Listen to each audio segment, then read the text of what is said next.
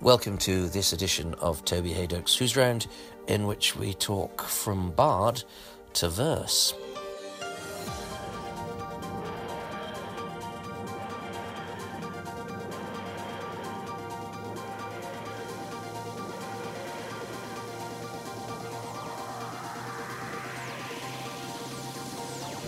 We're in the Globe Theatre. I've walked past loads of different actors today, but I'm here with somebody who holds a slightly different title. But we'll come to that later, because first I'm going to ask him to tell me who he is and why I'm talking to him about Doctor Who. I am Giles Block, and I was in a storyline of Doctor Who in 1968, Doctor Who and the Dominators, I think it was called. It certainly was, and you were dominated. I was dominated because I was one of the Dulcians. We were a very gentle group of people on this planet that had somehow abolished war and had become completely defenseless. And so we got invaded by the Dominators and had to be rescued by Doctor Who. Well, it's funny because it's quite of the time. It's interesting. Doctor Who is often portrayed as this sort of liberal, anti-establishment show, but the Dominator seems to be going, these blooming hippies. This is what will happen if all this peace and love stuff goes on. So was that in the air in the late 60s for you, the sort of the peace movement and all of that? Did you see it as a reaction against that? Yes, I'd never really put the two things together. You know, the offer of the job came out of the blue, like most job offers do, and I thought, well, Doctor Who. I'd probably just not long ago been doing 2 years at Nottingham Playhouse, so I thought, well, this is. Should I take this? But of course, money was always necessary, and so I took it, and the peace movement was going on. We were, I was demonstrating outside the American embassy at that sort of time. Yeah, about trying to stop the war. And what about television as an actor? I mean, it was a relatively fledgling medium, and was it something to be aimed for, or was it something that paid the bills and theatre was really where it was at? Well, I never did a great deal of television. I suppose I was probably in about 12 or 15 television things in those early years. I started work in the theatre in 1963. My very first job was at Leatherhead Repertory Theatre. And I mostly worked in regional theatre for the first few years of my life. And television was always very welcome because, it was more money than you got weekly in a regional repertory company. But it was all just part. I mean, being an actor was fun. Yeah, I enjoyed television, and it was fun. And often it was nicely rewarding, and it seemed, part of the package of becoming an actor that you tried to mix as much as you could with television and stage work. And so, being in Doctor Who, it was 5 weeks' work, I seem to remember. Yeah. And I don't remember too much about it. Certain incidents I remember. But I was very pleased to be in it. Subsequently, of course, it's the thing that, amazingly still kind of makes contact with me. Because from time to time, I get little repeat fees, which can be tiny sometimes, but it's quite sweet to get these envelopes, a couple of times a year at the moment. Occasionally in my life, people have know me from it. And something that you'd think would be just long forgotten, this amazing series, it sort of means I'm one of a sort of band of brothers here. Oh yeah, I think once you've been a Doctor Who, immortality is assured, whether whatever else you do. And one of those immortals, of course, is Patrick Troughton. Do you have memories of working with him? I do. Well, I remember working with him, yes. And he seemed absolutely delightful always. So I do remember the group that we worked with. Partly, I expect, because it was issued on DVD, and Yes. I saw it again. But also, in fact, quite a number of years before that, maybe in the 80s or something, I happened to be working, perhaps directing a play in America, and lining up for my lunch one day, the chap who was serving me this lunch, which I was having, said to me, "Teal." And I thought he must be talking about, well, this must be a fish of some sort that is on the menu. And so I was fazed by this at once. "Teal," he said. "No, you were Teal," which was the name of my character. And he said, "No, I'll give you a video of the series for you." So, which he very kindly did. So I suppose, therefore, about 25 years after I've made it, I was given this, and I probably looked through it again. To see yourself in your lovely, is it a skirt? Is it a Yes, it's a funny little tunic.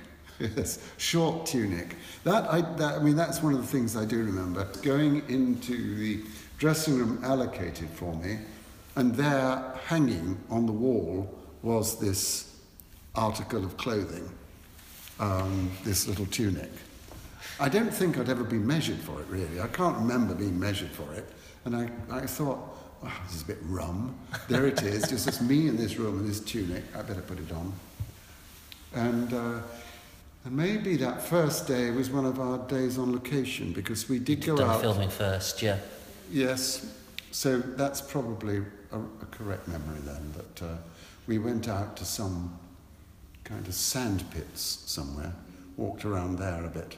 And you were witness to the birth and, sadly, the stillbirth of what was touted to be the next great Doctor Who monster, which were the Quarks, who were supposed to be assuming the mantle of the Daleks, but they never quite took off in the way that it had been hoped. No, they didn't, because they were quite small. They were, and I think they were inside were kids, moving them around.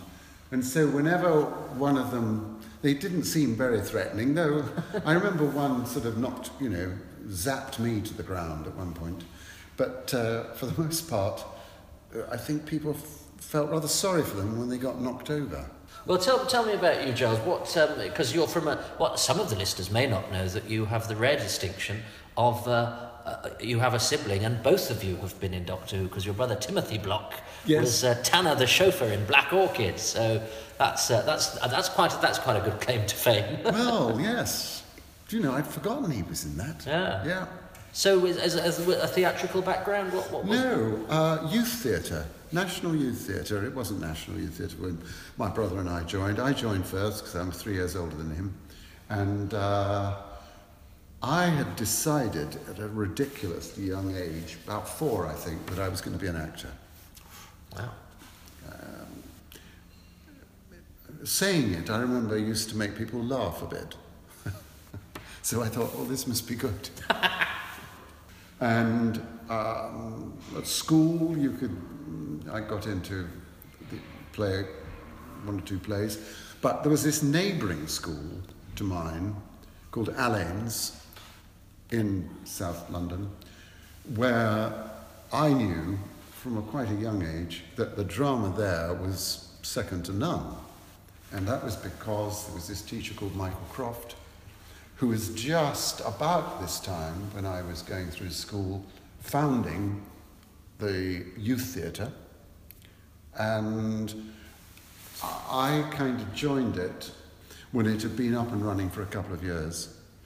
And I had a really wonderful time with them for about 4 years, while I was finishing school and through my university years.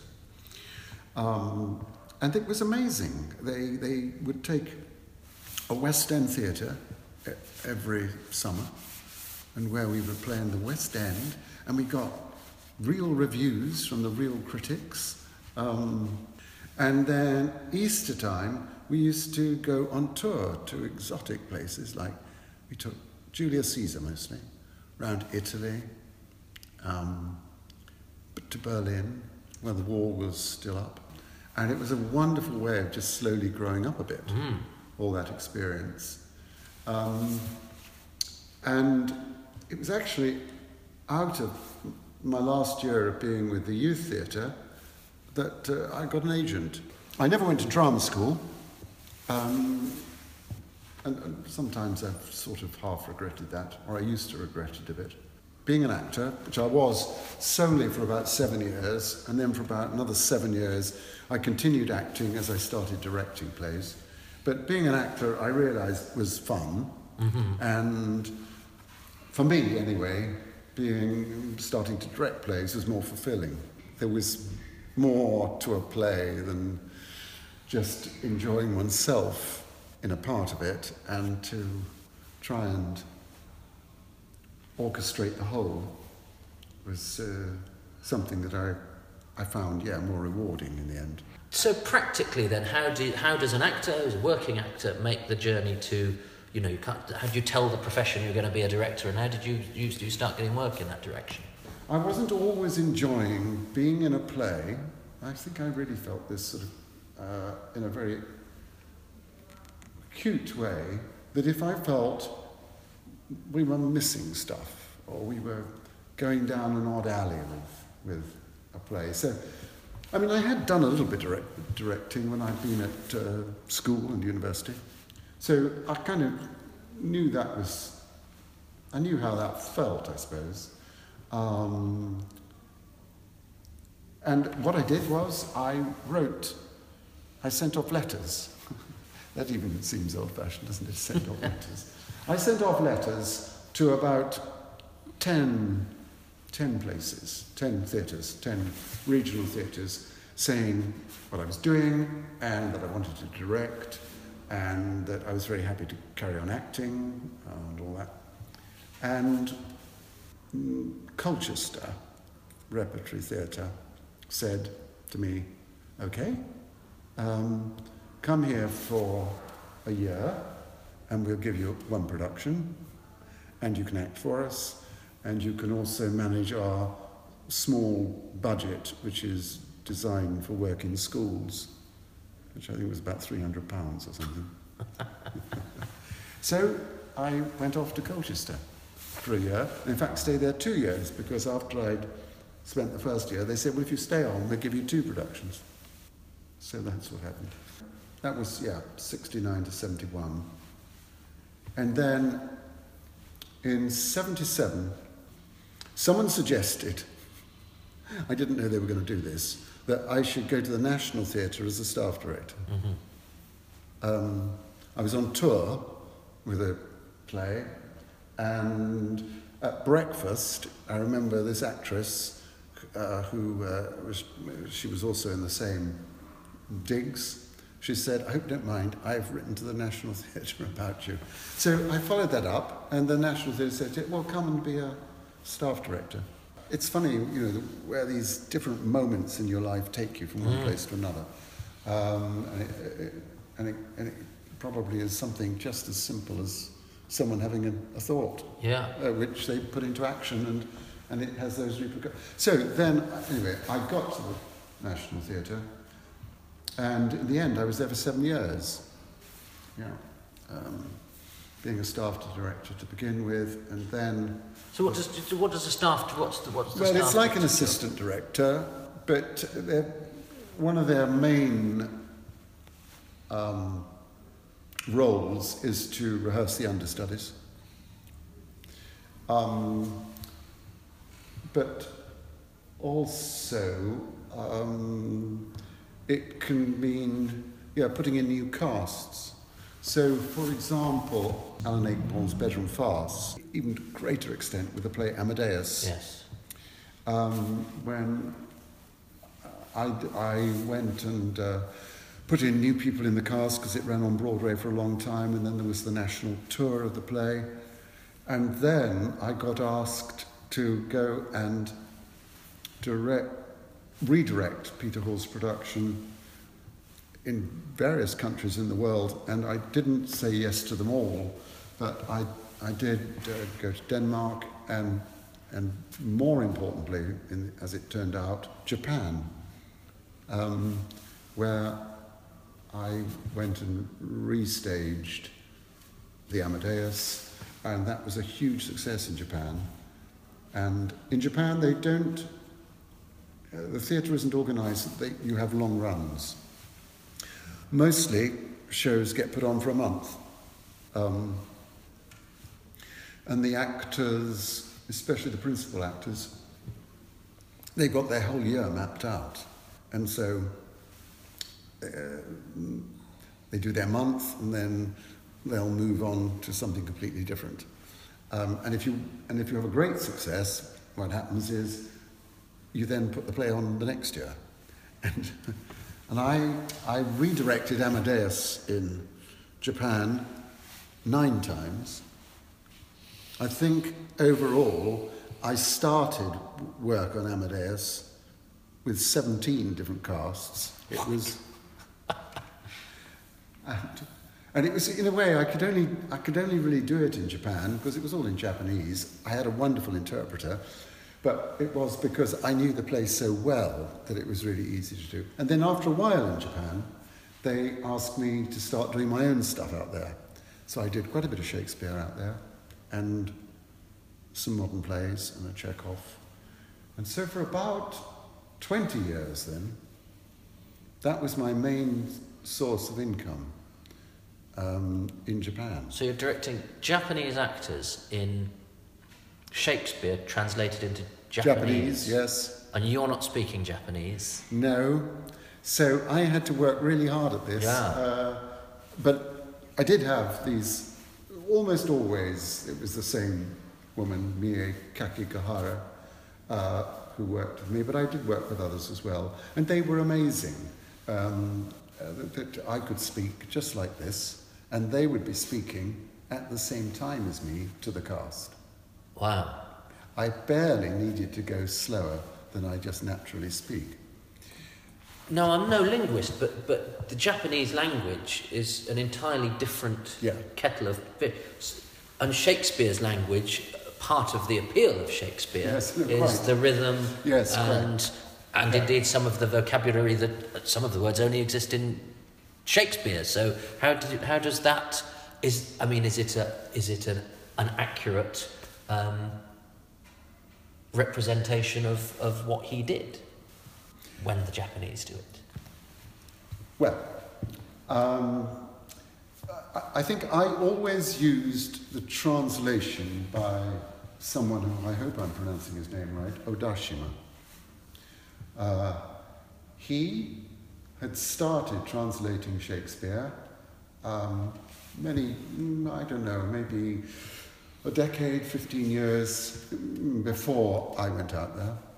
And he would go to a coffee shop every morning and he would make his way through translating the whole of Shakespeare into, yes, admittedly, a modern form of Japanese. He didn't try and write in to capture like 17th century Japanese, a modern form of Japanese, though as I got to know what he did, he made a distinction between verse and prose insofar, he kind of understood the difference between those two forms.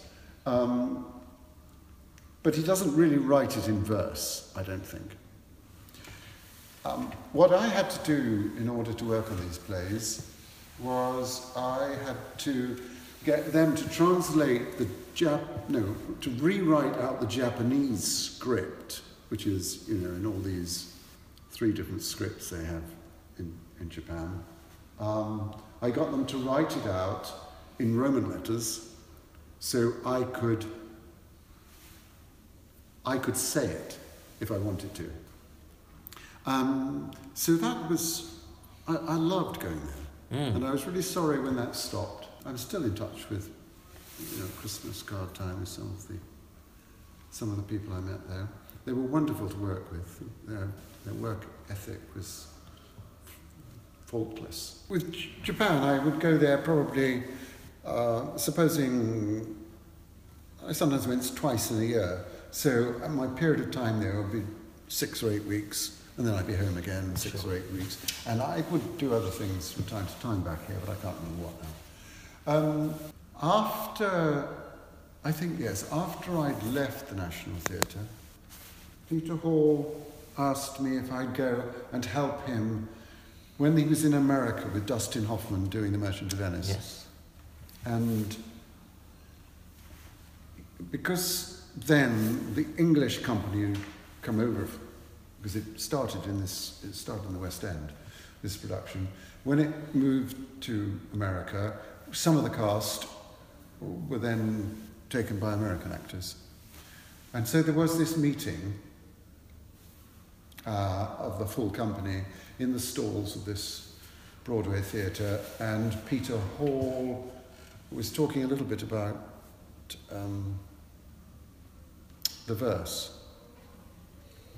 And he said something which I'd never really thought about, but which is central really to all verse, which he was talking about the importance of the line ending. And I'd never thought about it, but suddenly just a lot of things fell into place for me. And I thought, that's it. That's it. And only the other day I was thinking, and I hadn't really thought this before, that actors often say, have you learnt your lines? Have you heard that? Yeah, of course. Yeah. Yes, of course. Well, and that, I feel that must go all the way back to when things were written in verse. Learning your lines is important. Yes. And so, because this is kind of what I really do now, I'm thinking that is something actors have been saying. I reckon actors have been saying this for hundreds of years. Because I now feel, and it's been a long journey I've been on since that day Peter Hall said that, I've really been trying to find my own way to describe what happens in Shakespeare and actors and text and how that comes together. So that's about 25 years ago. That, when you're acting in Shakespeare, you have to do this double thing. You have, of course, to find out what your character is saying, what they mean by saying what they say, and you learn that, but also you need to go back from time to time and you have to look at your lines and to see how the thoughts lie in the lines. Because how the thoughts lie in the lines is a way of replicating what Shakespeare heard. Now, I was doing a bit of heavy leaning on lie in the lines. So if that had been a bit of Shakespeare, lie would probably be at the end of the line, and in the lines would be the beginning of the next line. So rather than going lie in the lines, there's something about the verse form which is telling you, in a way, that however you say it, and everyone would say it differently, but there is something about the lie in the lines. It's a choice one makes for various reasons, and probably the most important reason is clarity. So to say lie in the lines isn't very clear, because you're not emphasizing the key points. Lie in the lines. Mm-hmm. And when you start looking at a verse like that, you can begin, I begin to hear these potential voices rising off the page. And this is great, because what some of the listeners won't know is that you've had many titles here, one of which is the wonderful Master of the Verse, Master of the Words. So when this epiphany happened 25 years ago with Peter Hall. Yeah. Well, what did you do? Did you go back to did you sort of immerse yourself in this, and this became a project of yours that you've turned into now, expertise? Yeah, so there was a sort of gap. So that was kind of 89, this moment with Peter Hall, I think. And I was still in the middle, not even in the middle, of my time of going backwards and forwards to Japan. So I did start to work away at this thing about Shakespeare, and I did start to try and interest the RSC, and in particular the RSC, I think, in it. They weren't interested. They weren't. And Richard Eyre, when he was running the National, he was interested, and he got me to do a couple of. I spent a week week or 2 weeks in the studio, working with a group of National Theatre actors on this, which went very well. And then he said, well, you must put something together. And then a little later on, I did. I put something together, and by that time it was Trevor Nunn who was running the National. And he was interested too, but nothing really came of it. Then, of course, I became aware that the Globe Theatre was about to be built. And so I went to see Sam Wanamaker, and I spoke to him, and I met him on a few occasions, and he got me to do a fundraising show for him. And so I thought, well, I really will try and see if Here would be interested.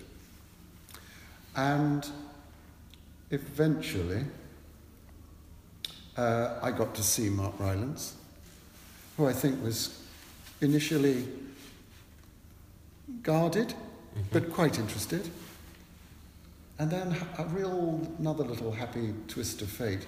I was in Japan doing a production of Hamlet at the same time as the Globe Company were visiting Tokyo. And so I got Mark to come, and Claire, his wife, to watch the last run through in the rehearsal room or something. And happily, he thought that was lovely. And then I did a workshop for him, with some of his actors, and then the next day, which was a Sunday, I think it was the next day, he phoned up and said, we were just then coming into 1999. He said, I would love you to come and direct Antony and Cleopatra, and to be one of our, because there was another guy, Tim Carroll, master of verse, my first sort of title. So, and that was the start of me coming to the Globe, 99. And not that I ever intended this to happen, but the directing sort of started to fall away a bit. I did 3 productions here. But this text work took over. And happily, I still feel I'm learning more, hearing more, and doing these last 4 Shakespeares has been such a, well, almost too much of a pleasure, and because they are so rich, each of them. And the extraordinary thing about Shakespeare is that the way he writes is always changing. It's always moving, and it's changing insofar as he's trying to capture more and more of just the way people talk in different situations.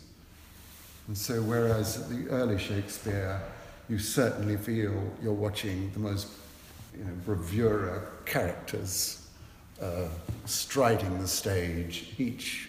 Most of these characters in these early plays are incredibly confident. Even if they're rather foolish, they're confident. To people who are not confident at all, or people who are caught in such extreme positions that... and then the way the lines appear start to change. And the lines become more broken.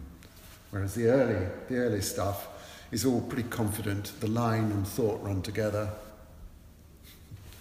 And then it's more fractured then. It's more fractured, yeah.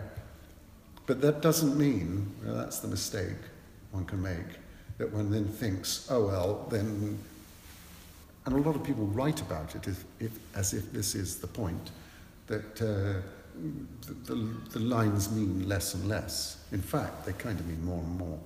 And you've only got to look at these late plays just to see how exquisitely he can lead you gently into finding the way that a thought can best be expressed. So a young actor then, listening to this, who might be daunted by Shakespeare, and especially those, I remember reading Winter's Tale when I was doing A-level, having done the Scottish play and found it a bit of a doddle. And then we got to Winter's Tale and wow. Winter's Tale is pretty cruxy. So what is the key to an actor approaching Shakespeare's verse then, to not be daunted by it and actually to use it as a tool rather than as something to be overcome? I hate to mention this, but I wrote a book which came out in 2013 where I tried to put down everything that I thought would be good advice for an actor.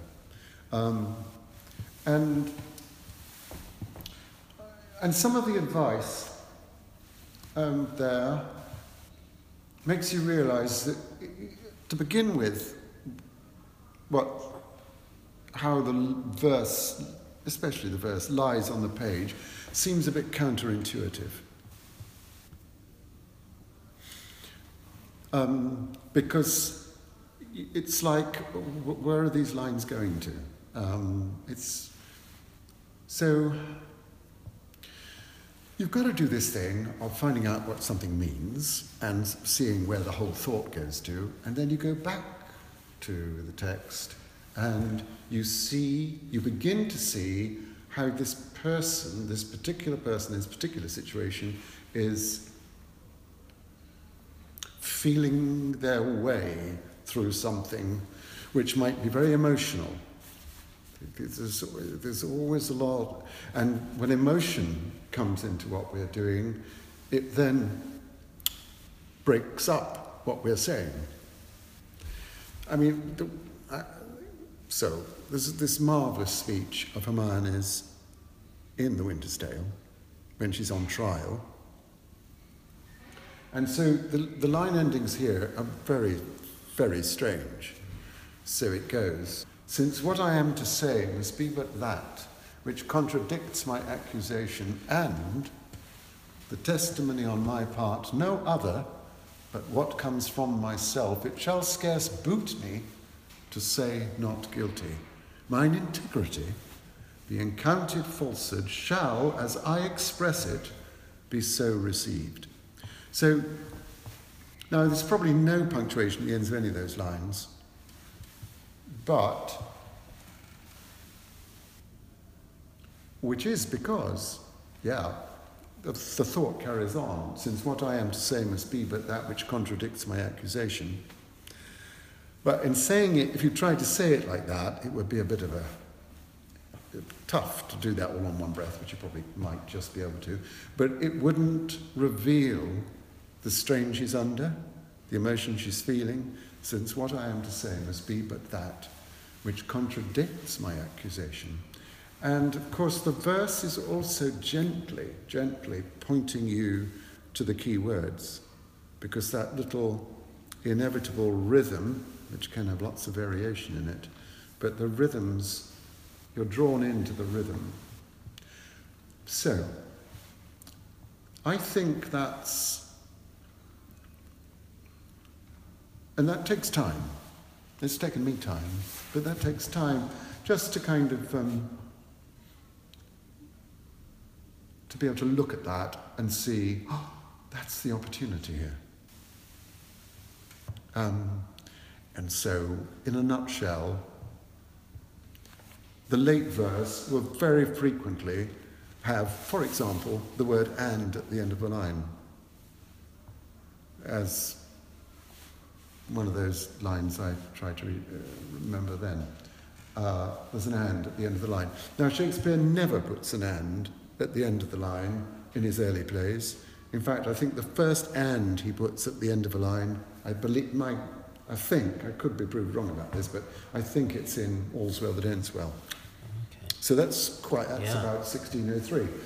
So, but you see what he's done is he's heard how people, when they're talking to each other, will very frequently say something and they want to say something else. Yeah. And in fact, I hear it on interviews when people are trying to keep control of an interview. They'll say something, and I want to add this before I finish. Yes. So he hears it. That's what he does. He hears the way people speak and is fascinated by it. And I don't think he puts anything down on paper until he's heard the whole play in his head.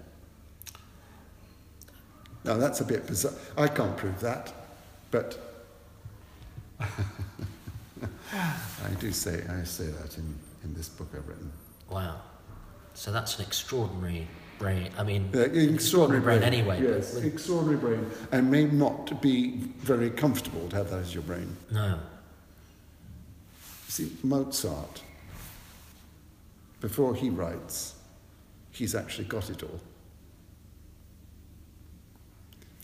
And I learnt that because when I did Amadeus at the National, Harrison Birtwistle was Sir Harrison Birtwistle was the musical director on that, musical director advisor. And he told us all how that you could tell how much Mozart wrote in a day because he dates his working day. He puts the date at the top and he does his stuff, and then the next day comes and he carries on, he dates it again. And Harrison said to us, someone copying what Mozart has written could not copy all that he wrote in a day. Wow. So, when you look at those scores, I don't know, there's 16 instruments and 8 voices. But, I was watching The Tempest last night, and, to think how anyone could do what he's done is just, it completely takes your breath away. Yeah. I mean, I could do this all day, but I'm conscious of your time. I've already taken more of your time than I said I would. You've kindly given your time, so we would like a charity to benefit from that. So the listener who hasn't paid for this, we would ask them to donate to what is your charity, Giles? It's called Practical Action. It's a charity which gives money to and funds projects, countries abroad, but it works on a very small scale. It finds usually simple practical actions like putting a well in, which changes a community somewhere. So they work all over the world where some need is, but they deal in simple solutions to what are really huge problems, and it's very community based. And so it was a charity that my mum, when she was alive, supported, and when she died, I decided I would carry on supporting it. And the final question, which I've burdened myself with since the very first one I did, is what is your message to the Doctor Who fans out there? Well, I wish them all well, and I am delighted that I have this connection, tiny, tenuous connection, with so many people. You know, it's something that will be a connection all my life, I suppose. It won't go away, and I probably will say yes if I'm asked to go to another of these reunions, meetings, sharings of stories. Yeah. So, blessings and happy reunions, and may the series go on forever. Well, thank you for saying yes to doing this, and for I'm just overjoyed that, as I say, the Dominators facilitated, all of that stuff about Shakespeare that was so fascinating. So, Giles Block, thank you very much. That was brilliant. I hope that was okay for you. My thanks to Giles, who was a charming fellow. And I've brought this interview forward. It was actually done very recently because we talked at more length in the fuller interview, about the late plays season at the Globe that Giles has been heavily involved with, which is Shakespeare's The Tempest, Cymbeline, Pericles, The Winter's Tale, which are playing until the 21st and 22nd of April. If you want to hear some of the practical outcome of Giles's input into the verse speaking, and watch Doctor Who actors like Joseph Marcel, who's playing the title role in Cymbeline, and future Who's Rounders Sam Cox and John Joe O'Neill. So check those out at the Globe, which you can find at shakespearesglobe.com. In the meantime, please donate to Giles's charity, which is practicalaction.org. Practical Action, all one word, .org. Every little helps, and if each of you that listen to this give just a little bit, it actually would make quite a sizable donation. So it would be nice if you could do that. There's another Who's Round coming at the same time next week, and in the meantime, maybe check out my Virgin Giving page for the 10k run that I'm doing for the Psoriasis Association. I'm on Twitter at Toby Hadoke, at TOBYHADOKE, and Big Finish is at Big Finish. See you next time.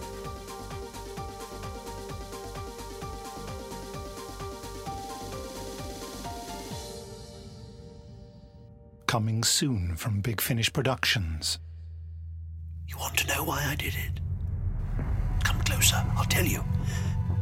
The reason is because I am the Master. Doctor Who, Vampire of the Mind. I've had an email too. My application was fast-tracked. It seems I've been accepted. They're setting up a laboratory for me. What? The place has been empty for years. Must be halfway to falling down by now. It was always a weird place. Oh, Dr. Scott, it's you. Dr. Threadstone. It's Heather. Damien, wasn't it? Yes. Yes. Call me Damien. There's a figure. Several figures. I can't quite make them out, but there is something odd about them. They're moving like they're in a daze. Pale as corpses, they said, wandering about in a trance like. Since then, you'll be lucky to find anyone who'll go near the place after dark. Doctor, do something. Help me! Don't worry, Heather. I will. Somehow. You really won't, you know. But don't you worry, Doctor. It'll be your turn soon enough. big finish. We love stories. I'm a Time Lord. Of course I'm inhuman.